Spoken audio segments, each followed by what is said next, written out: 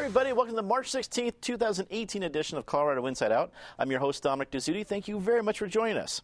Let's get a quick take on students in Colorado and nationwide walking out of schools this week in protest. Denver students ended their demonstrations at the Capitol building, calling for state legislators to respond in the wake of the Parkland High School shooting in Florida last month. Patty Cahoon from Westward, we have seen a lot of protests in this town. While we're not protests happy, we certainly get more than our fair share. Do you see any action coming from this protest happening in Colorado? Well, as we were discussing before the show started, the legislature seems more interested in confiscating my brass knuckle phone case than dealing with the gun issue. But they should listen to those students. It was brought back visions of the 60s and 70s for a lot of us, except that these protests were much more well-behaved. I thought really sincere and heartfelt.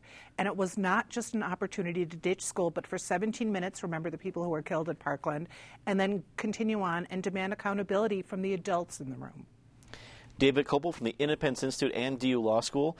Did you see anything from the protests in Colorado that you think will make an effect? Well, there's one group that is very quietly celebrating this whole thing, although they haven't been in the news, and that is plaintiffs' lawyers who specialize in suing school districts. Because these walkouts were often organized by teachers, and certainly with the approval and sometimes direct support of the schools, then that raises the question for the next issue that somebody wants to protest, like, say, the pro-life, anti-abortion, or any other cause that's maybe not officially approved by the government, like these were. Will they have the same things? Will you be able to walk out of class with no disciplinary consequences? And if the school discriminates on that based on the ideology of the point, then they're setting themselves up for quite a hefty civil rights lawsuit that they will very likely lose. Congress acted yesterday. The House of Representatives passed the Stop School Violence Act, which 410 votes in favor, very bipartisan, supported by, among other things, the Sandy Hook Promise Group that was formed after the murders there. It provides grants to schools for tech upgrades and things, metal detectors and all kinds of other things, more training for school staff and for law enforcement about detecting potential school shooters in advance, and increasing the ability to report potential dangers in advance in various forms, including from cell phones and things like that. Now, obviously, that does no good when you report to people like the Broward County Sheriff's Office or the FBI, and they get told over and over and over again they don't do anything. That happened again in Florida about another a jihadi student who attacked people with knives. For those students who were walking out in favor of anti-gun laws, welcome to the debate, but what some of them are supporting is things that are well established as failures in places like California, Massachusetts, and France that make things more dangerous. Eric Soderman, political analyst. It's an election year, so a movement like this can't make an effect, but we're also realistically approaching the summer vacation where I think it'd be pretty easy, I think understandable if the movement tends to fade. Do you think it'll make an effect on this election year? Sure, I think it will have an effect on this election year. I think this movement, and particularly the Parkland shooting in Florida, it, in a way that other shootings didn't, even Columbine or Sandy Hook, it has mobilized a new constituency. It used to be the mom constituency. Now you have a kid constituency. This country is rich with collective action and protest movements. When they have an impact, it's usually not a fast impact. It's a gradual impact over time. To David's point, and there were a few tangents in David's discussion, but to David's core point of welcome to debate, that's accurate, and there's certainly a pushback from people who feel differently. None of these issues are as simple as a sign on a protest banner or a protest placard would have you believe. But more power to these kids for exercising their free speech rights, for taking an issue seriously. Change is often, not always, but often driven in this country by youth movements. And we've seen that over time, and I wish them well. Krista Kiefer makes her debut here in Colorado Inside Out, a Denver Post columnist, also an adjunct professor at both University of Denver and Regis University. So being around students, let me get your take. Do you think there's going to be a long-term effect from this movement? I hate to say this, but no. And the first time I went to a protest was when I was a kid, and it feels good, and you're sincere, and you're with people who believe what you believe. But do they really have an impact? I mean, back in the 60s, they certainly did, and I think we are all better as a nation because of it. But think about it. It's is one person a single person who is contemplating doing something evil, would they have been swayed by the marches, by the protests? No. People who should have done their job better, be it the school guardian or the sheriff's office or the folks that are supposed to input things into the database, will they do their job better because of those protests? Probably not. Who knows? Legislators, if you're for the Second Amendment, you're for due process, do you suddenly change your mind? Probably not. I just don't see how anyone changes their mind. In fact, I think if anything, there's a risk of alienating people who are law-abiding gun owners because they're not the problem. 30 newsroom staffers at the Denver Post will be let go in the coming weeks following an announcement by editor Leanne Colachapo on Wednesday. The Post is owned by Digital First Media and controlled by Alden Global Capital, which is wrapped up in a lawsuit claiming the hedge fund, quote, invested millions in a failing pharmacy chain, along with other risky business ventures. Patty, we have seen reports, sadly, from the Denver Post before losing staffers. But this one seemed to mark a very visceral reaction with our community. I saw people on Twitter from both sides of the political spectrum lamenting this problem. So the statistics of when the Rocky was still around, there was, I think, 480 journalists working a daily beat, and this would possibly bring it down to, I think, around 60. What was different about this reaction, and do you think there might be some different outcomes? Well, what was different this time is people really realized we could become a no daily newspaper town. 10 years ago, we still had the Rocky Mountain News, which was great. We had the Denver Post, and the Denver Post newsroom was 10 times what it is today. It was 300. It was 3 times what it is today. So now we're a little under 100, and it's being cut again by a third. There's simply no way you can do the basic job of a newspaper, a paper of record, covering the news of the day with that size staff. It's especially egregious because Alden Global has the money. They are taking money. They are wringing money out of the Denver Post. Love it or hate it, the Denver Post, you don't want the money going to Alden Global. They don't need it. It's this hedge fund that is as cynical and as horrible as you can imagine in what they're doing with the Denver Post. They won't sell it to people who've approached them. They just are trying to basically dehydrate it until it's gone. And I drove by on the way here, and you saw the Denver Post building back in the day when we had the JOA, that beautiful building on the corner of Civic Center when we had 2 robust newspapers, albeit in a JOA. We thought we would have a lot of information. Now it's just a trickle. And it's not a failing newspaper. I think we've passed that era where newspapers are failing. The newspaper is actually doing well profitably. It's the matter of the management, as you mentioned. David, there's a lot of great independent, smaller news operations in Colorado. Complete Colorado is doing a great job, Colorado Independent, but each of those is working with a handful of staff, if that. This is the largest staff that we have for and a daily operation. Does something bigger need to be done? Is there a bigger impact that needs to be brought up? Yeah, as Patty said, it's catastrophic for the functioning of our democracy because it depends on information, and all those people, down the information food chain who comment on a blog or whatever, it all goes up to the reporter who originally reported the news and did the footwork and the shoe leather and all that. Now, there have been layoffs at the Post and the demise of the Rocky, which were caused by, people trying to be freeloaders and all just read things online and not pay for a subscription, and the Post properly put up a paywall for that, and other things. Craigslist killed the classified ads. Facebook has actually soaked up most of the money that comes from the monetization of online articles. But this goes beyond that because, as Patty said, the Post is a profitable enterprise, and so they didn't have to cut these people. They were making money at their current staffing levels. What this despicable hedge fund is doing is really like a slumlord. If you say we'll never repair the building, we'll actually go in and break things in it sometimes, and we can continue extracting money, like from legacy print subscribers like me, which I probably always will be as long as the Post exists, and rather than sell the building so it could be built into something useful, we'll just let it continue to deteriorate until the whole thing falls apart. We need a good quality daily newspaper in Denver. We won't have that. Haven't had that for a while. It's going to make it worse, and I hope someone comes in. I think there's room for somebody to start up a new newspaper of quality in Denver and invest some money for a while, and they'll far outdo what the Post is able to do with its now decimated staff. Eric, I guess I wasn't shocked.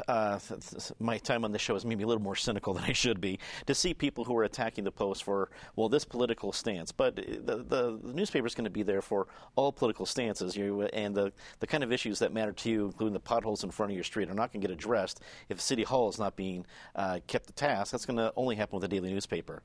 Is it going to have to get worse before it gets better as a community for us? Are we going to have to even suffer more before there is something more positive for us to look at as another option? It's hard to imagine how it gets worse other than ultimately closing up. I guess I would start by saying there are 30 individuals here, many of them with families, whatever, who are going to be most directly affected, 30 talented individuals, and you need to think about them. Now, because they're talented, many of them will land well, but it is still a major disruption and certainly an undeserved one in their lives. I think if you look in the dictionary under the phrase death spiral, you see the masthead of the Denver Post. It is one of these vicious downward cycles where you cut staff, so therefore you have much less content being produced. The paper gets thinner, sparser, etc. So readers no longer subscribe. So you don't have the subscription numbers, and therefore print advertisers no longer use it or pay a lower advertising rate, and it just viciously cycles down. And I think that is what is happening to the Post. Patty and David are absolutely right about the hedge fund, the Alden hedge fund. I mean, just acting, giving the worst possible notion to Wall Street greed or whatever it is. And I'm not one that usually wants to pile on there, but these guys earn every invective that can be thrown their way. I read Mike Litwin's column in the Colorado Independent a few hours ago before coming over here, and Litwin was talking about Phil Anschutz and begging Phil Anschutz to take it. And Anschutz, as Lord knows, been interested in it before, but this group just won't sell. And Litwin's point, from a very, very liberal perspective, was I, Mike Litwin, probably disagree with Phil Anschutz 99 times out of 100. But the one thing he believes in and the one thing I believe in is quality journalism, and that 1 out of 100 is enough for me under the circumstance. So hopefully, whether it's the Denver Post or some new entity, somebody will step up here and revive and be the savior of journalism in Denver. Krista, you're a star in multimedia things, whether it's just writing for the Denver Post or also on the radio. There's a lot of people that really depend on a daily newspaper that it's not terribly obvious in the community that it affects more people than just folks thinking that it's not on their driveway anymore. They don't maybe subscribe to the paywall. What do you think?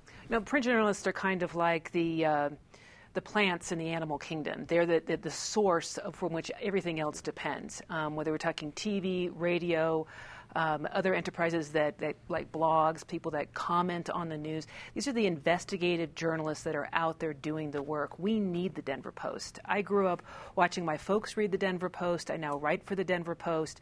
And these journalists are doing that work. Who's going to do that work? Now, I'm not saying there aren't some other great publications in this town, particularly Westward, looking at the City Beat, but we need the Denver Post. And we really need, as you said, Eric, Phil Anschutz to step in. You think about what Jeff Bezos did with the Washington Post, and it was floundering, has turned that paper into a great enterprise that is not just a local paper, but also a national paper. I think an entrepreneur could come here, buy the Denver Post, and turn it into a great regional paper, into the Rocky Mountain, the print, the paper of record for the Rocky Mountain region. There's a lot of great folks over at the Post. We need to preserve that institution. The Denver City Council announced in a written letter this week that it will not pursue an independent investigation into sexual harassment claims against Mayor Michael Hancock. However, Councilmember Rafael Espinoza has called the mayor out on his actions and has asked a further analysis to take place. David, with the council coming out with this announcement, are we seeing at least the end of this particular news cycle if nothing else comes out? Yes, I think we're at the end. It's not just the beginning of the end, it's the end of the end. The city council has the power to create an investigation. They chose not to. Speaking of people you agree with only one time out of 100, Kevin Flynn and I, the former Rocky Mountain News guy, panelist here, now Denver City Councilman, I don't agree with him on a lot of policy issues, but I have great respect for his, partly because of his journalistic experience, ability to get in, find out how things really work, and see that the system is operating properly. And Kevin Flynn, having seen things the public hasn't, confidential attorney-client investigations, things like that, he said there is no basis for going forward here. This is something that happened 6 years ago. It was improper. The mayor apologized. The sheriff's deputy got $75,000 settlement. She hasn't urged anything be reopened. We're now 6 years out, and I think time's up. Eric, what do you think? As a political analyst, I've got to believe you've been asked a variety of times on issues like this, the lifespan. Is this coming to a close, or as long as there's nothing else that comes out? Is that the effect of the City Council's announcement this week? You buried the lead in your question there, Dominic. As long as there's nothing else that comes out. It's been dripping here for several weeks or a month. I think the drips, as David pointed out, that faucet may turn off if there's nothing else that comes out. The history of these kinds of incidents around the country is usually these incidents don't stand alone, and that is got to be Hancock's big worry. This has been, to change metaphors from drip to fire, this has been a brush fire, and it's a brush fire that has damaged Michael Hancock, but that he can probably withstand. But one more spark, one more addition to this fire, and the brush fire turns into a firestorm. And that's what the question is whether there's anything else out there. Secondly, lastly, I do take some exception, and I know we're in a world that is governed by lawyers, and I'm sure City Council is operating with plenty of legal advice. But this notion of using past settlements that took place 6 years ago with Wayne McDonald or with this particular detective to preclude current transparency, I think sits wrong with a whole lot of people. And if there are people on City Council right now, as we know there are, who are looking to run for mayor, they have just handcuffed themselves with this issue. Krista, what do you think? Is this over for the mayor? Again, as Eric put it, as long as there's no more drips, or I guess let's go with Eric's metaphor, any more fires? No more fires, no more accusations. I think he weathers it, at least until the election. He runs for election. This issue is going to come up again. It goes to character. His opponents could certainly use it and should use it. But I do think it sets a new standard. I think we have a new era. The Me Too era says, hey, you can't do this. You cannot email these kinds or text these kinds of things to the people that you work with. This kind of behavior is off limits. Save it for the bar. Patty, wrap it up for us. What do you think? Oh, I think the drips are coming. It may not go into a flood or a firestorm. We can have all our natural disasters, but there are still some unanswered questions that I think people have the right to know, and if we don't find out soon, it will come up during the election. We have $275,000 at least that were made in settlements, one to a person who arguably should never have had the job, another one to a woman who did make complaints. There also are some gaps in timing. Wayne McDonald, who has been blamed in a lot of this, had left the security detail and moved to excise and licenses 2 months before the mayor says he heard about complaints. So the question is, why was he moved out of that security thing? I think that's what an investigation could tell us. It would tell us why he got paid $200,000 when he allegedly had sexually harassed someone and shouldn't have been on the job anyway. So there are some questions that will be answered, if not in the next month or two in the year when he was running for re-election. Let's get a quick take on this last one. Democratic gubernatorial candidate Mike Johnson officially made the primary ballot this week, and Jared Polis submitted 33,000 petition signatures in his own bid for the ballot. On the GOP side, Walker Stapleton, who has already turned in signatures, is considering going to the state convention. Eric, you can take your pick on either party. What's the bigger news? What's the bigger impact? Real quick, I mean, we're now 3.5 months away from a primary. This thing is, we're in prime time here. Walker Stapleton, I have to believe this calculation is based on thinking he could deliver a knockout blow at the state assembly and save himself a primary, or at least a meaningful primary. On the Democratic side, it is really coming down to 3 horses. I mean, we started with 5. Donald Lynn is really not being heard from a lot, and she needs to do something to jumpstart it. But in whatever order, this is looking like a 3-horse race: Jared Polis, Kerry Kennedy, Mike Johnston. Krista, what do you think? We've seen different momentum surges on the Democratic side. We know the kind of pocketbook that a wallet that Jared Polis brings to the game. We know that Kerry Kennedy did well in the caucuses, and Mike Johnston's first in the ballot, or at least first from the petitions. Who has the momentum? Well, they're all qualified, which is great. I think if we learned anything from the last election, if you have a ton of people going into a race, say over 10 or 15, I'm thinking about the presidential race, you don't necessarily come out with the best person at the other end. In this case, we've got a small number of people, all with good credentials, good experience in government, all eminently qualified. I think it comes down to issues. My preference would be Mike Johnston, because he's probably the most moderate of the 3, but they're all 3 very qualified people. I think what happens on the Republican side, I would love to see that also winnowed down. I think Walker Stapleton is a terrific person, great credentials, great ideas. And then to go into a race where we have ideas versus personal invective, that would be awesome. See, you haven't been on the CIO long enough to be very cynical, so it's understandable that you're thinking you can have this kumbaya moment, but you can be forgiven that. Patty, what do you think? What's the biggest news coming out of the gubernatorial updates? Well, definitely Kerry Kennedy's showing in the caucus was impressive. Now, she's not petitioning her way on, but you've got to think she will get there from what she's doing. That we knew Mike Johnston was out of the gate early, and so that he was the first to get on the ballot isn't a surprise. That Jared was able to get all the signatures he needs isn't a surprise. I think one of the things on the other side that's surprising is still that Cynthia Kaufman, we are hearing so little from and about.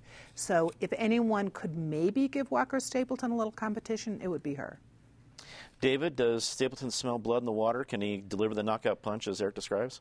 Sure, and it's entirely due to Cynthia Kaufman's lackadaisical attitude towards the campaign. I think a lot of people think that she would be the strongest Republican in the general election, but if you're going to get to the general election, or you're going to run well in the general election, you need to build a campaign structure. And she still continues to think that she can run for governor the same way she ran for attorney general, because they're both statewide races. Well, you know, Jared Polis won a statewide race for the school board. And he put a lot of money into it, more than any human in the history of Colorado in the past in that race. And I'll guarantee you he is running his governor's race at a level that is far above that.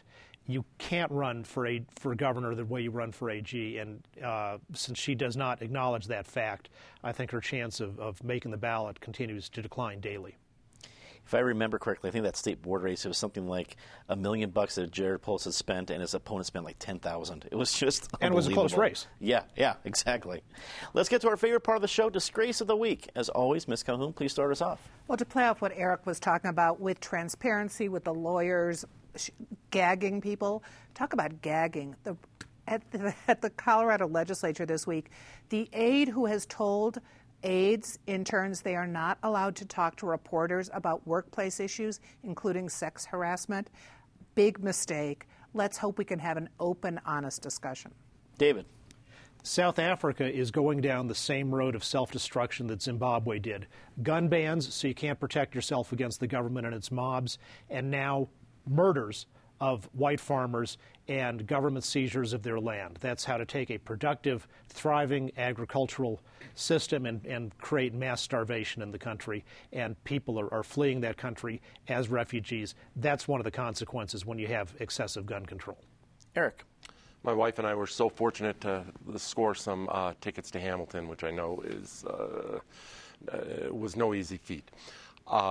Seeing this play about the formation of our country, the courage, the risk, the brilliance that it took on the part of these people to create what we have, we're making a mess of it these days. And that's not just a critique of the current White House, although they're at the epicenter of that critique, but it's a critique of our whole political system and our whole civic dialogue.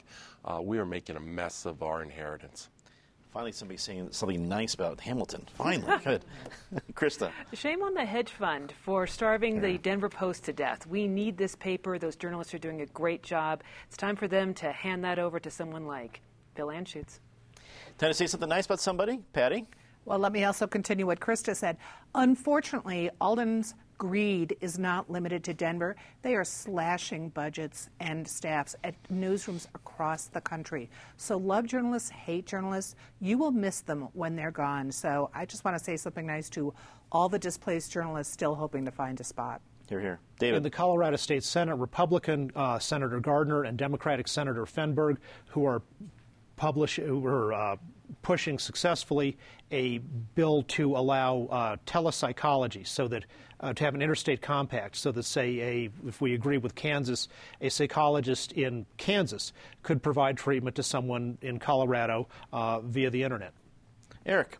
The word genius is overused these days, but when you're talking about, I'm back to Hamilton, Lin-Manuel Miranda, it applies. That lives up to all the hype and goes so far beyond it. It is an amazing bit of artistry and theater.